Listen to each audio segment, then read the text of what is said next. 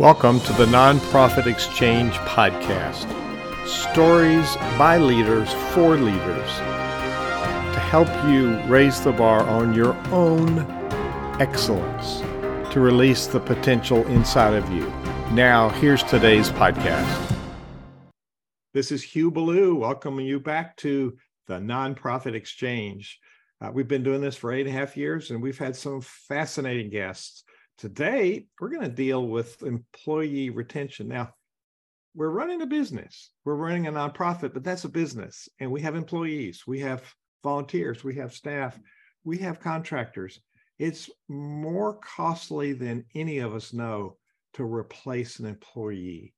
So we're going to talk about the retention and absenteeism today, and it's up to the leader.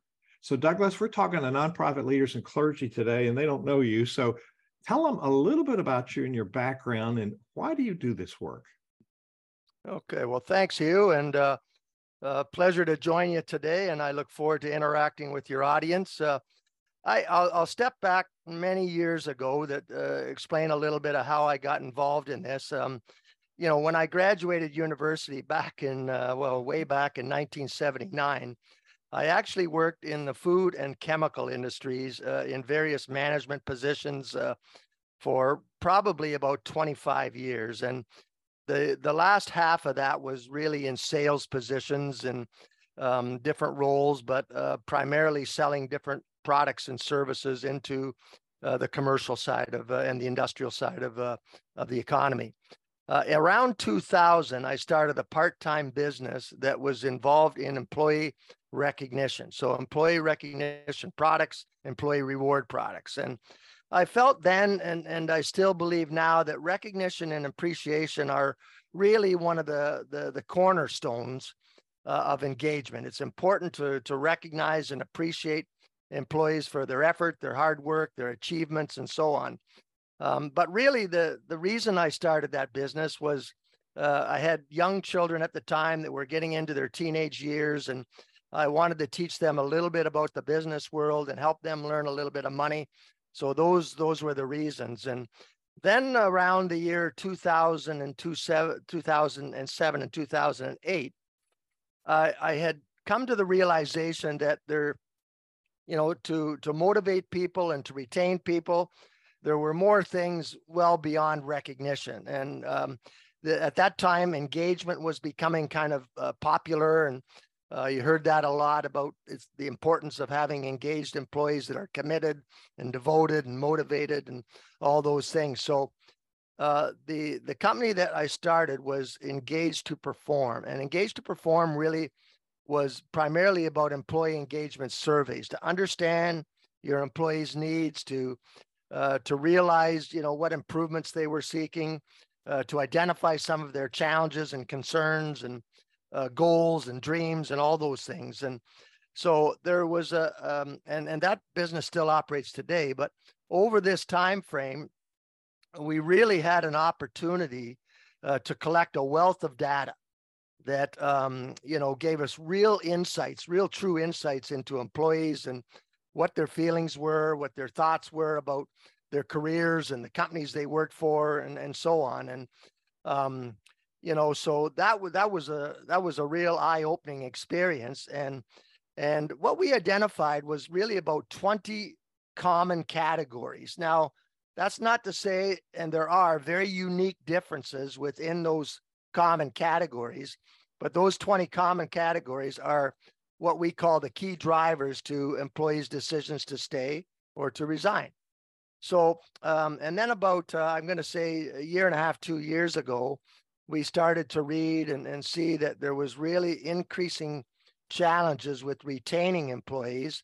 There was many articles written about the great retention, and you and David might have read those, Hugh. And so we felt we had something to offer. So we prepared some programs centered around how the manager can better interact with the employee to focus on those retention drivers, to build stronger relationships.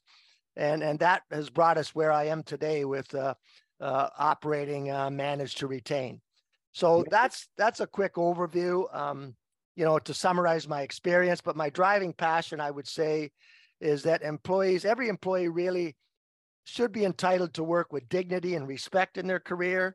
And then, they are going to be much happier in their personal lives. So let's get a lens on this problem. How big a problem is this retention? People leave. It used to be, my dad worked a whole career in an organization and then got the gold. But we don't do that anymore. But the rotation seems to be more often. So why does that happen? What's at the root of that? And then how does that impact the organization and its functioning? Well, yeah, there's a lot to uncover there, but definitely times are changing. Back in the 50s and 60s when we grew up, I guess, a lot of people did work for maybe one company for their career, or maybe one or two. I would say the average now is probably 8 to 10 career changes over a lifetime. And there's different drivers for that. I think business world has changed. I don't think there's maybe as much loyalty from the company side as there was at one time. If there's downsizing or change and restructuring to deal with the business issues of the world, often employees, can be out of a job, or they can have a changed role or something like that. And so those one things. I would say also now that there's many different generations in the workforce. And I think some of the younger generations definitely do have a different approach, different beliefs about work, different attitudes maybe about work. And not to say that they're wrong, but they're just different than really what we grew up with. So if an organization isn't meeting some of their needs and expectations, they will look elsewhere. And that's been well written about and well documented. And there was a second part of your question, Hugh, that I may have missed, but. Well, how big is this problem? Oh, it's a tremendous problem, not only in the business world, but I suspect that nonprofit organizations are struggling with this. Just to give you a sense of the economic impact, it's been said now that turnover costs the U.S. economy about between $700 and $800 billion annually. So that'll give you some sense of how big this challenge is and how big this problem is. And just a further note, we recently ran some poll and studies, and what we saw was that many organizations are finding it hard to keep employees even 18 months of time, so a year and a half. And it was about 25% of the respondents indicated that they're losing people within 18 months. So that's a real eye-opener too, that when you're investing money in training employees and trying to help them help themselves as well as help the company, and you're putting that time and effort and resources into that, you're really not getting your money back if somebody leaves in a year and a half. Let's focus on, we could talk about that topic all day. That's a big deal. But let's focus on the person of the employee. Now, you talked about the company valuing and then the employee, the loyalty from both sides. And I think that's changed on both sides over the years. But the statistics for nonprofit leaders specifically is the burnout rate is before the pandemic was 45% in some of the surveys, and 75% were looking at the exit door. So their personal needs weren't being met. They were being driven and they were reaching a burnout point. And as you know, the nonprofit leader works for the board. And sometimes boards don't value the personal needs. So speak about this driver, and maybe it goes back to even the hiring process. So what do we do about the personal needs of the employee, and why is that important? Yeah, well, they are important. And, I think that when you talk about burnout, I think when people are engaged and they're motivated and they're enjoying their work, I think burnout is still going to happen, but probably at a lower level. It's not going to be as much because people enjoy their work. They're fulfilled in their work. But when they are facing drudgery and tasks that they don't enjoy, and they're not communicating perhaps with their boss, or they don't have a chance to work with their strengths, or the experience isn't what they expected, then it becomes more of drudgery. And I think the potential for burnout is much higher. But I want to elaborate a little bit on the unique needs, because all of us are unique in our own way. And we call these intrinsic factors. And, but we all have our own desires, goals, and needs and interests and expectations and so on. And, but they also, every one of us approaches our relationships differently.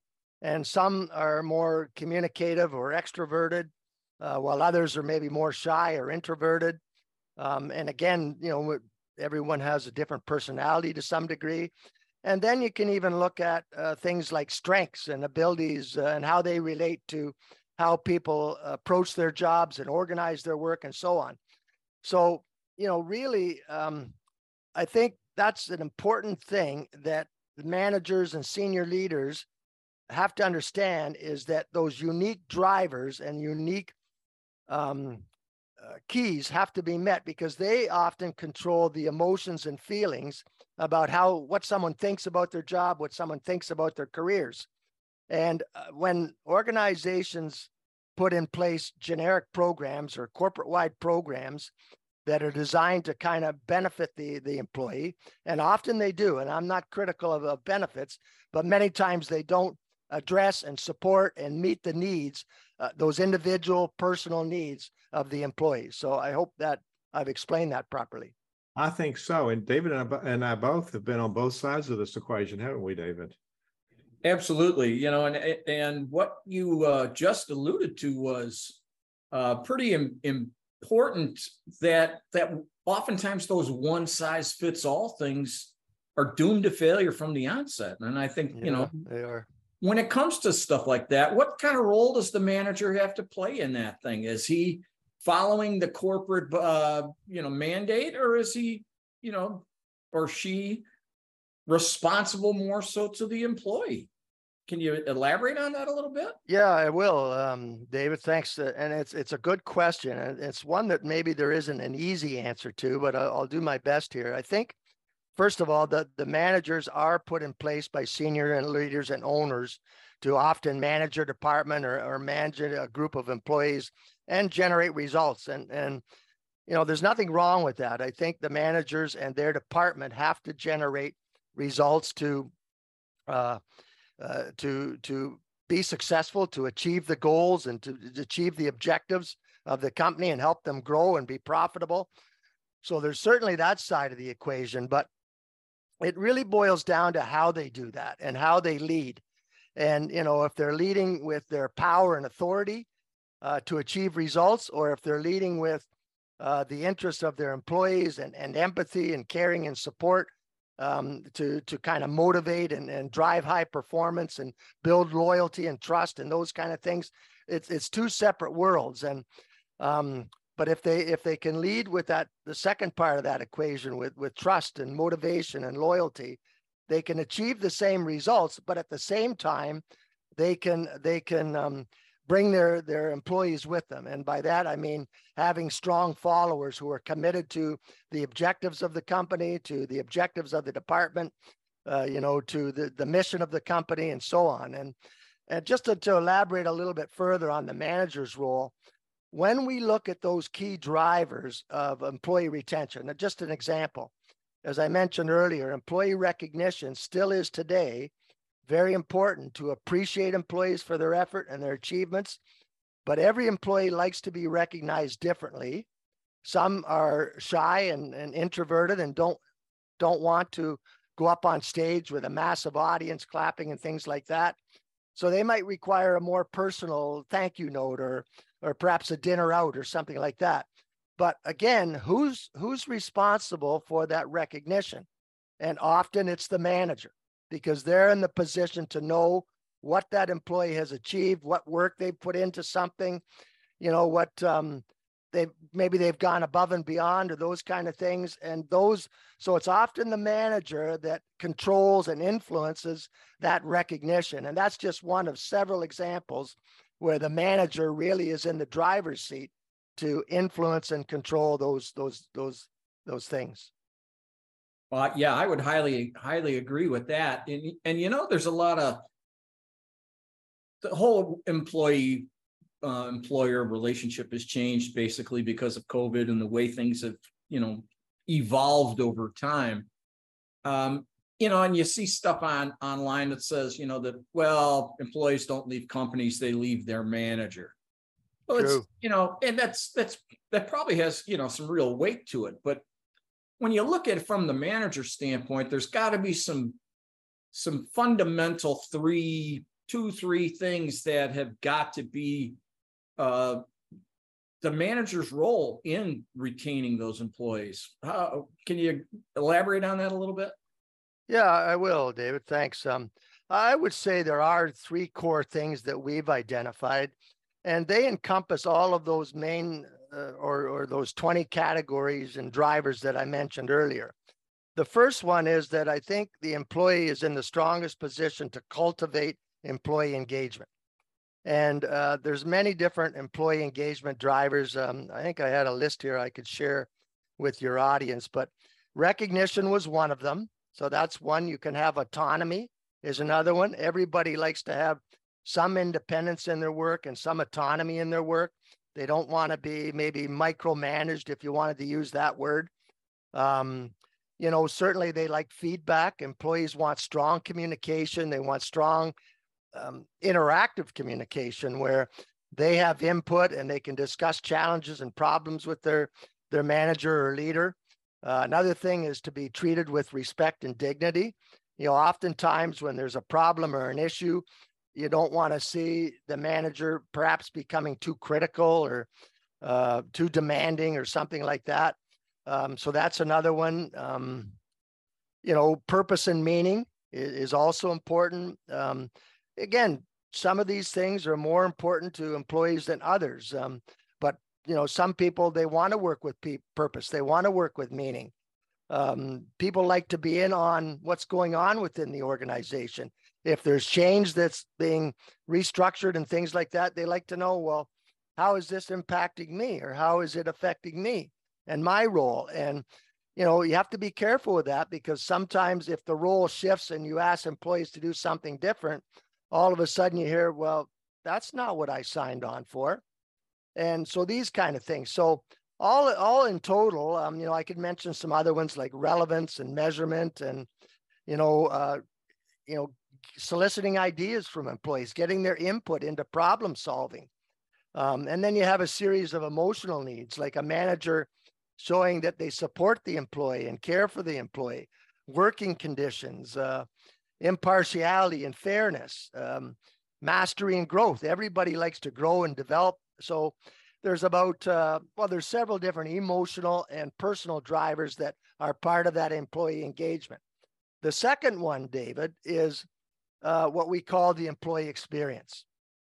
And everybody wants to enjoy their work experience. So that can really relate to, their strengths. Do they have an opportunity to work with their strengths? I think it's important to define really what would be a rewarding experience for the employee, to just have some discussions with them, try and understand what they're looking for in their work and their career. And then you can try and tailor the work a little bit to kind of meet those needs and expectations. And it's not only defining what they're seeking, but also exploring some of the work roles and responsibilities and some of the metrics that are measuring that, to make sure that they're comfortable with that. They understand what's expected of them in their work role. And maybe if they're challenged or if they're focused, they might need some training or they might need some support. So those things are part of that work experience as well. And then lastly, we really feel that, and this has been shown in a lot of our work and studies, that employees that don't have a chance to grow and develop and move towards their career goals, ultimately, they're probably going to look for something else. So we always encourage the managers to help the employees. They can help them in the creation of a career development plan. Now, that's not to mean that the manager does all the work and everything. It's actually the reverse. It's the employee that does the work in trying to define what they're looking for, what direction they're trying to go with their career, what work interests them, what is their passions, and what steps do they need to take to get to that place. And the manager acts as a conduit or support to try and, assist where needed to do that. So there's those three cores: and cultivating engagement drivers, building rewarding work experiences, and helping the employees with their career development plan. That's amazing. So I'm going to piggyback on what David said earlier. He said many times people don't leave a company, they leave the leader. And so one of the things that Steve Jobs did, walk around, and he spent time with people and he empowered people. He also said, we don't hire people and tell them what to do. We hire people, train them, and then they tell us what to do, because he respected the value of their perspective and their skills, which means you got to hire right to begin with. So sometimes it starts there. But talk about, leadership, and from our training in CenterVision is based on relationship. If you have a relationship, then people are going to, like the conductor. I'm a musical conductor. If the orchestra respects the conductor, they play as you intend. If they don't, they play just as you, and you can't direct everything. So the relationship piece comes through regular intervention, regular conversations. Speak about that piece a little bit and why it's important. Okay.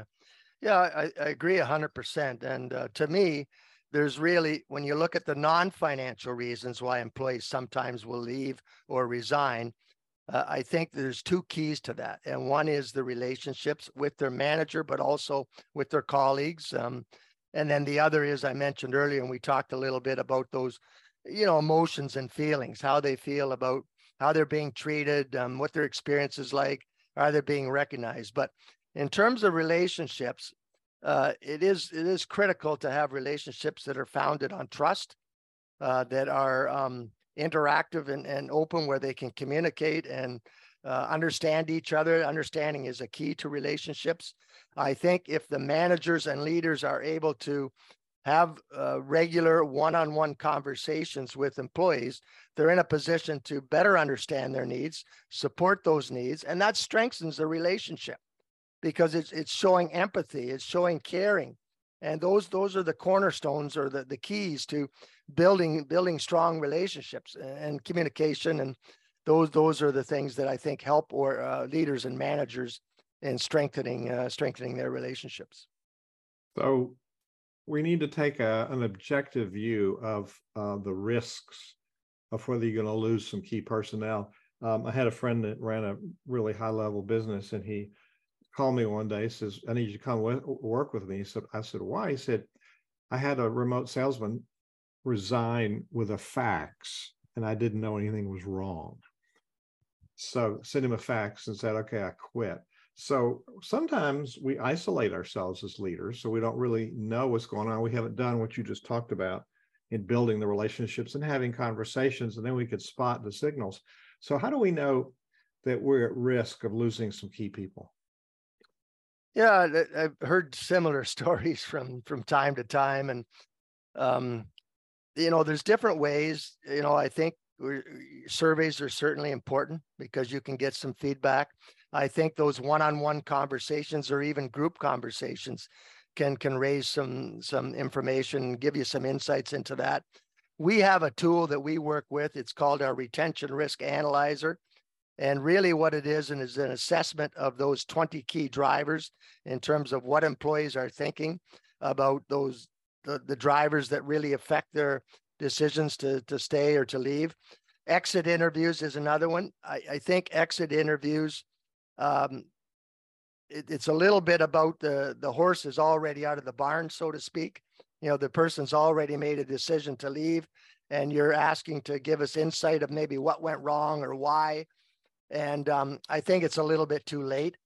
So I would caution against that. Not to say that they can't provide some insights, but the other thing is stay interviews. You've heard that term perhaps, where, periodically a manager will sit down once a year or something and ask the employee, what is it you need to stay here? Or what keeps you working here?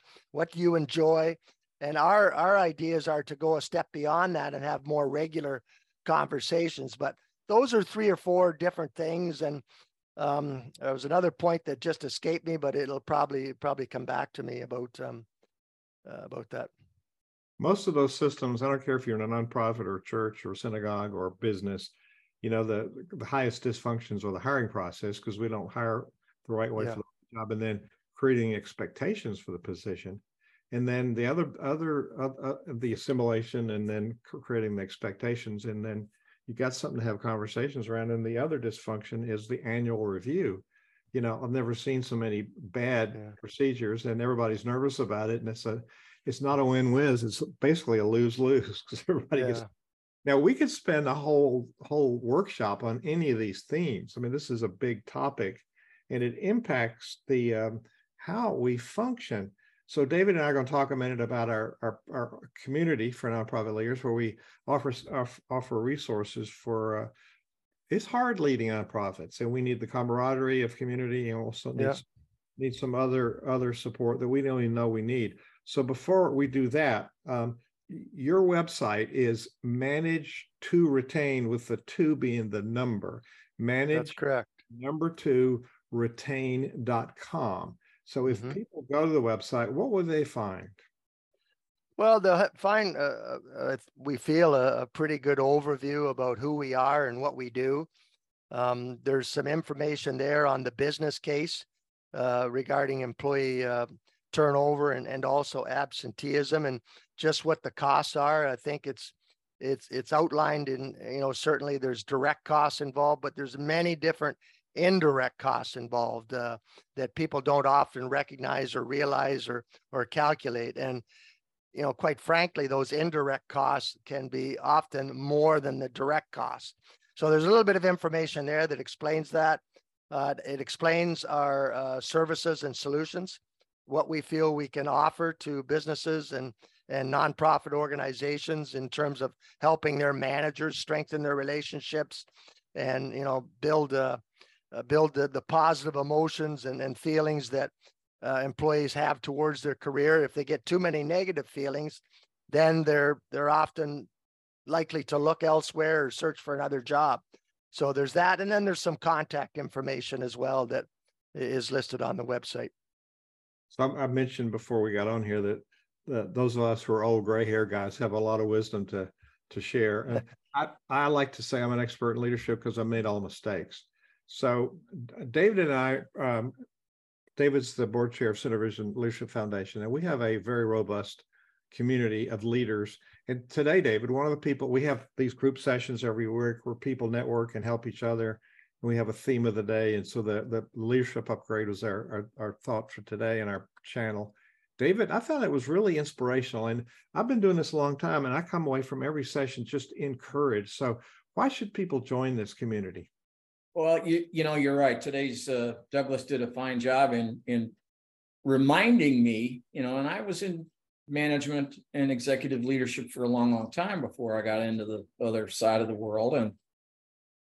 And yeah, things have evolved and things have changed, but our community, the Center Vision community, is our kind of social media that's not a social media channel. It's a networking and collaborative arena for leaders in any field, really. We focus on nonprofit and clergy, but you know what? Everybody runs a business. They just, they call it by something different. The value of our community is networking, learning from each other, sharing with each other.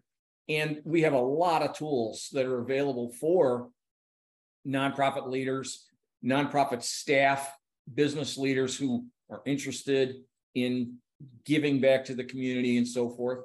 And it's a great place, and if you have, I'd like to invite you to actually participate in our community. And if you have information that you wanted to share with our community, we put together a monthly we don't call it a newsletter, we call it updates, because it's like a non-newsletter. And we'd be more than happy to put a guest contributor piece of content on there for you that you can share with your folks.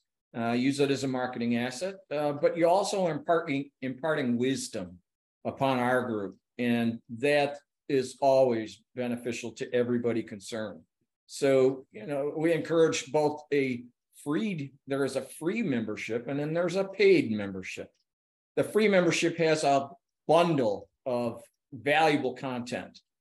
The influencer membership has even more content that's specific to them only. And our community is growing constantly, but we're always looking for that piece of content that can make somebody's life different. And so I encourage you to take a good solid look at us. And, you know, if you want to spread your wings and spread your content, it's easy enough to send it to us. Just send it to David at centervisionleadership.org. So it's CenterVision, like synergy, and contracted with vision, so no G, CenterVision leadership.org. It's either David at or Hugh at. And so Douglas, that was an invitation. You can join, you go to nonprofitcommunity.org. Nonprofit, it's a nonprofit community. So that's where you go, .org. And not only can you share some of your wisdom, you can network with people. We don't sell, we don't hit each other for stuff. We help each other. So it's a whole different than social media, which sometimes I would enjoy that. It's not very social. So Douglas, what do you want to leave people with today? Yeah, just a couple of core thoughts, maybe, Hugh. I think every organization, the workplace is changing. I think we all recognize that. I think leadership has to change with that as well. And I think we're seeing signs that the old command and control style of leadership is probably long gone. And it has to be more interactive. It has to be built on trust. It has to be showing some empathy and caring for employees, has to be supporting employees. So having said all that, I think it's important for organizations that want to retain their talent and keep their people to be constantly diligent about focusing on employee retention. And it requires some strategy and it requires some planning, but in the end, it will pay dividends. And the alternative to that is that you maybe don't do anything and just hope for the best. And I think if that's the case, you probably will have some challenges in this area. And the second thing that maybe I can leave with the audience is that get your managers involved in the retention process. They're really critical, if not crucial, to employee retention. And, we talked a little bit earlier about why they're so important, but they're the ones that directly interact with employees the most. They have the most influence and impact on the employee experience. They have the decision-making and autonomy often. They're key to the feedback. They represent employees in meetings. They do the crisis management. They do onboarding. They do all these kind of things. So they're really important to retention also. Douglas Brown, thank you for being our guest today on the Nonprofit Exchange. You've given us lots of things to think about and lots of value. Thank you. Yeah, my pleasure, Hugh and David, and thanks so much for having me as a guest. Thank you for watching the Nonprofit Exchange. This podcast is a part of the C-Suite Radio Network. For more top business podcasts, visit c-suiteradio.com.